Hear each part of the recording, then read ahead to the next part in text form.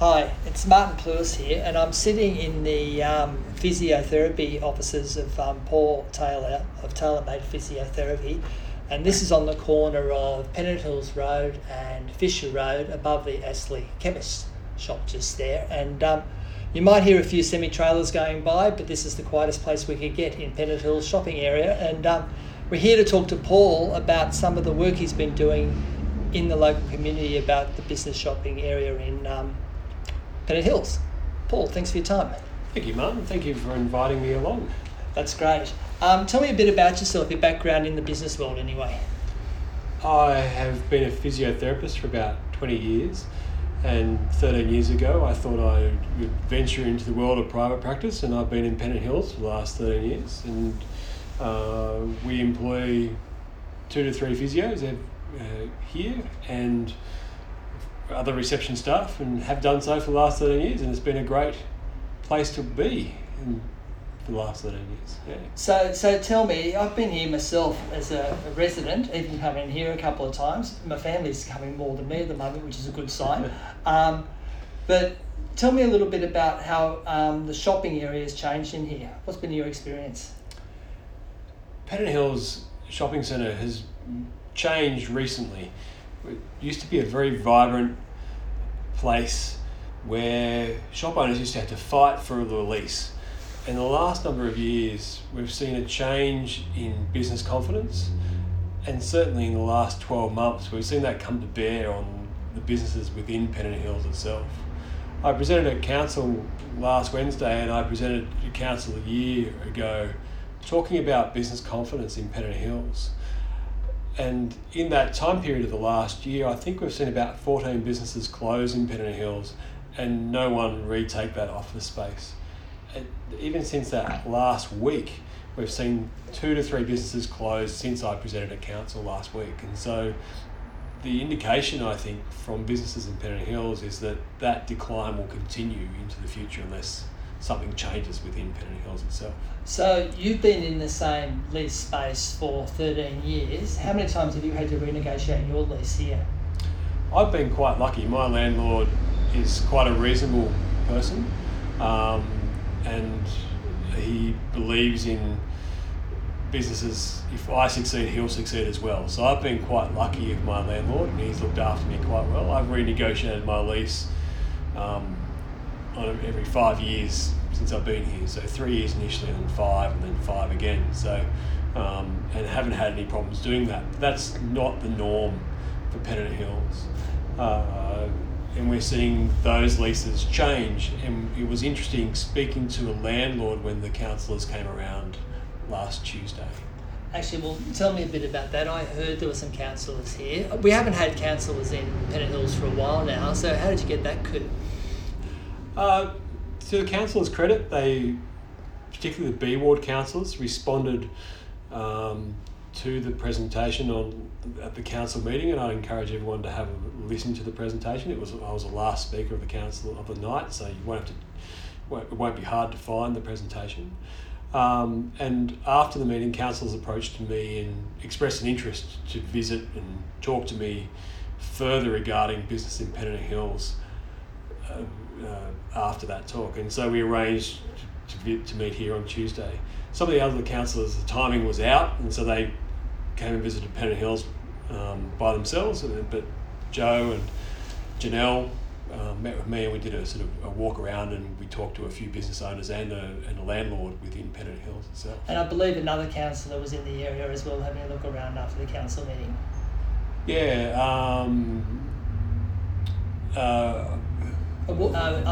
I think I heard that Nathan Tilbury was wandering around talking to shop owners as well. So I think you really got people coming to have a look. And if social media is any indication, those councillors, I think, got a bit of a shock at the volume of places that have been shut down. I wandered around here a couple of nights ago and took some photos, and I think I had 16 photos, 15 of which were different empty shops. One, I took the front and the back of a shop, in fairness, so it was 15 photos of shops that were closed in the area. And as you said, 3 shops have closed down in the last week since you had the council meeting address. Yeah, that's correct. And if we have a look at Janelle's Facebook page, it certainly highlights those sort of challenges, and I think she did a similar thing where she took photos of that particular area. I think the lack of business confidence has really affected that, and I think the lack of business confidence comes from two different directions. One is the number of shoppers in Pennant Hills, and the second one is the potential for redevelopment in some time in the future, but none of us know when that is. Well, look, thanks for that. We'll just take a bit of a break here now, just in time for the motorbike going by outside, if I heard that, and we'll come back to you. Thanks, Paul. What I'd like to do now is try and unpack what you mentioned a moment ago about business confidence. Tell me what you mean by that. Well, I suppose we can look at it from two fronts, as I mentioned before. One is the lack of customers, the number of customers coming through your door, and the uncertainty on whether those customers will continue coming through your door. And the second is the potential redevelopment of Pennant Hills at some stage in the future, but we're not entirely sure when. If we go to the first point and we talk about the number of customers through the door, I think recently Pennant Hills has been affected by a number of different factors. And people rightly have brought up the metro, and commuters no longer coming to Pennant Hills and they're going to other areas. We've also seen the closure of some of the big businesses in Pennant Hills, which meant that workers come across to Pennant Hills and buy their lunchtime meals or do a bit of shopping, etc., etc. And that is the Masters and the shrinking of MDN. And then I think during the redevelopment of Beecroft, we saw more people come to Pennant Hills to their shopping because Beecroft Shopping Centre was no longer available, and all the facilities are in Pennant Hills, so we had an influx then. But since Beecroft has been redeveloped, we've lost that number of customers. And then add on top of that just a hard retail time as well. And I think shop owners have seen a significant reduction in the number of people coming through their doors, which must make the shopkeepers wary of what their future holds. None of these things are set to change, so unless the state government gets on board and suddenly produces a train that goes directly from Pennant Hills into the city in peak hour times, then the ability to attract peak hour commuters is reduced. Unless there's some incentive for business to be relocated, major business to be relocated in Pennant Hills, then we'll probably see big business favour areas such as Norwest or Hornsby as that gets developed instead of Pennant Hills, and so we won't attract that sort of area as well. And I don't know if anyone's forecasting a sudden turnaround in retail. So something else has to happen for people to come back to Pennant Hills. And Pennant Hills is a really lovely centre. It has all the facilities. It has doctors and hairdressers and nail artists and fruit and veg and a supermarket and great physios and all the facilities you want. So everything is here in Pennant Hills that's required. We just have to attract people back to Pennant Hills for a reason. Paul, I hadn't thought about half those things about business confidence. That was really interesting. You also mentioned there was a second point there about redevelopment in Pennant Hills. What are your thoughts on that side of the equation? Yeah, so we've heard of redevelopment in Pennant Hills for years, and I suppose as the years go by, the expectation is that's going to become closer and closer. And as Pennant Hills, and as that time point comes closer, you start asking yourself, how do I invest in Pennant Hills? Because I had an interesting chat with a landlord, Simon, recently, along with Janelle and Joe, and he was saying, how do I create a lease for potential businesses? Because if I create a long-term lease and the place gets redeveloped in 5 years, then it makes it really hard for me to sell that place to a developer because they're not interested in paying out someone for a 5-year lease.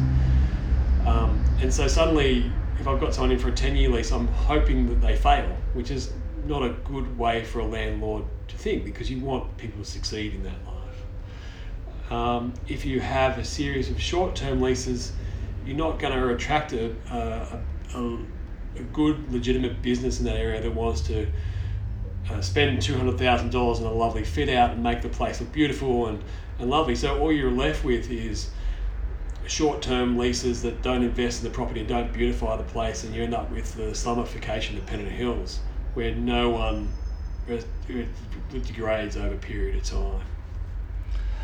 That's interesting, because I hadn't even really thought about the angle that of the landlord. Just in a sense, it's their business and trying to do the right thing by the people that are leasing their property.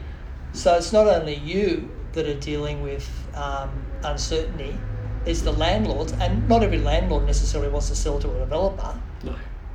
And so that's where it becomes tricky. So there's so many sides to this story. Yeah.